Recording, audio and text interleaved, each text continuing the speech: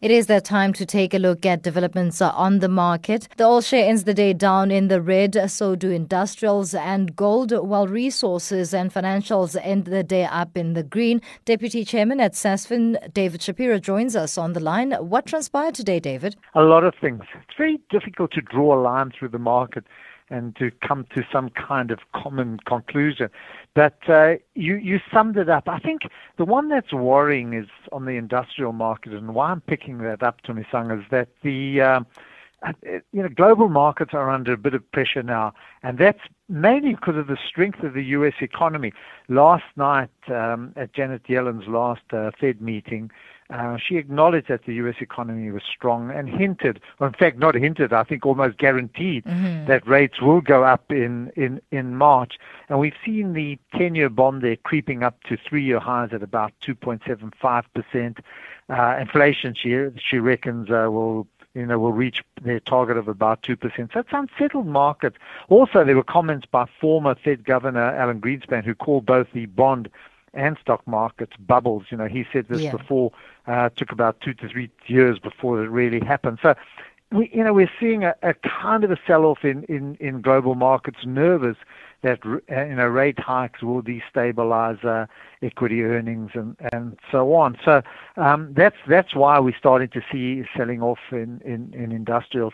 Also, we're getting a number of results out. Strange enough, they're very good, but people are taking a more nervous view to them, nitpicking and looking for reasons to sell rather than to buy. Yeah. And that's translating and coming through to our market, particularly at the top end of the market. So Nasdaq down 2% today. Okay.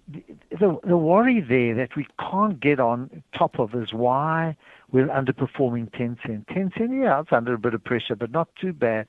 But the gap between the valuation of Tencent into Nasdaq is widening. So there's some story keeping people down as well. In South Africa, there's always some story keeping things down, hey? You're dead right. We're in a very nervous situation.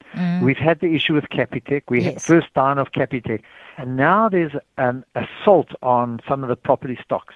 Once more, we can't get to the bottom of why people are or investors are so nervous about some of the valuations. And we saw heavy pressure on Netty, Rockcastle, Fortress B's, Resilient. They seem to be at the forefront of the selling and coming down quite heavily, taking that whole segment down. In fact, the South African listed property sector was down well over 4% today. So I think when people are nervous and you start selling and they start seeing weakness, it does trigger or spark further selling. So yeah, all the scandals that we've seen and all the questions that have been asked about our companies, I think, just starting to fray nerves here a little. Having spoken about scandal, how has Capitec fared a day after Viceroy released that report of accusations?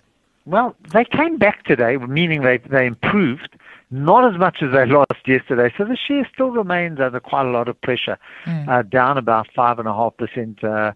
PSG also tried to recover, was up about just a little over 1%. But just after the market closed, and I was trying to get through it before I actually spoke to you, is that Capitec has answered a lot of questions that were raised by Benguela Global Fund Managers. They did write a letter to Capitec, not accusing them, asking them to answer certain questions. And the reply has come, I think, which also could help address a lot of the issues or questions that Viceroy raised. Regardless, I think that there's a sense of nervousness in markets, and it's going to take time before I think Capitec regains its former strength. And the other thing to me saying is that there's so many different views on Capitec, from extremely bearish to exceptionally bullish. So I think the market still remains very confused about where to place themselves in Capitec. What's there to be said about the performance of the rand? Rand, I think it's more dollar weakness than any. Look, we're getting some good numbers. In fact, the PMI came out, I don't know if you're covering it in your show, Yes, the we EFSA are. PMI came, which was a big turnaround, a very positive turnaround. Still negative. I mean, still just below 50, which means manufacturing, people believe manufacturing contracting, but it's far better than the previous number. So we are seeing confidence pick up. But I think it's going to take time before we can really make a proper reading, and we've got to wait for results to start coming through and see what business people say. But I think that's giving us a little bit of a lift in the rand, but I think this is mainly the result of a lot of pressure on the dollar. And why is it pressure on the dollar? The tax, Trump's tax reforms are going to cause a huge gap in their budget. And then you've got him last night or the night before calling for a massive infrastructure fund and saying, well, who's going to pay for that? So there are more fears about what all his ambitious projects are going to mean for the American economy and how that's going to affect the dollar than even the rates going up, which in effect should actually draw money into the U.S. We live in interesting times. Another set of figures were the vehicle sales data that came out. New vehicle sales having dropped 8.9%. Exports, on the other hand, rose 22%. Anything to be said there? I think that brought Bidvest down. We've seen Barloworld down on those numbers as well. I think there's still a bit of caution now. And okay, that's his story. Let's call it the pre-Cyril era. So, and I mean that in a very positive way, serious way. Yeah. Let's see what happens now. When I look at the results that have been coming out, we did have some updates from Barloworld yesterday. We had from ArcelorMittal. We had from other companies as well. There was a slight pickup in the last quarter, but I think what we've got to look at now is let's see the next quarter. Will this positive view that, when I say everyone's talking of, that is being felt in the economy, is that going to translate into action, and greater activity? Because when people feel confident, they start spending, they start investing in their business, etc. That's what we've got to see.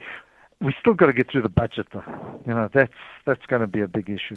So let's see how so still a few hurdles to cross or to negotiate. So, but I mean, we're starting to point in the right direction. We'll wait and see. Thank you so much for your time. David Shapiro, Deputy Chairman at SASFIN, with the day's market wrap.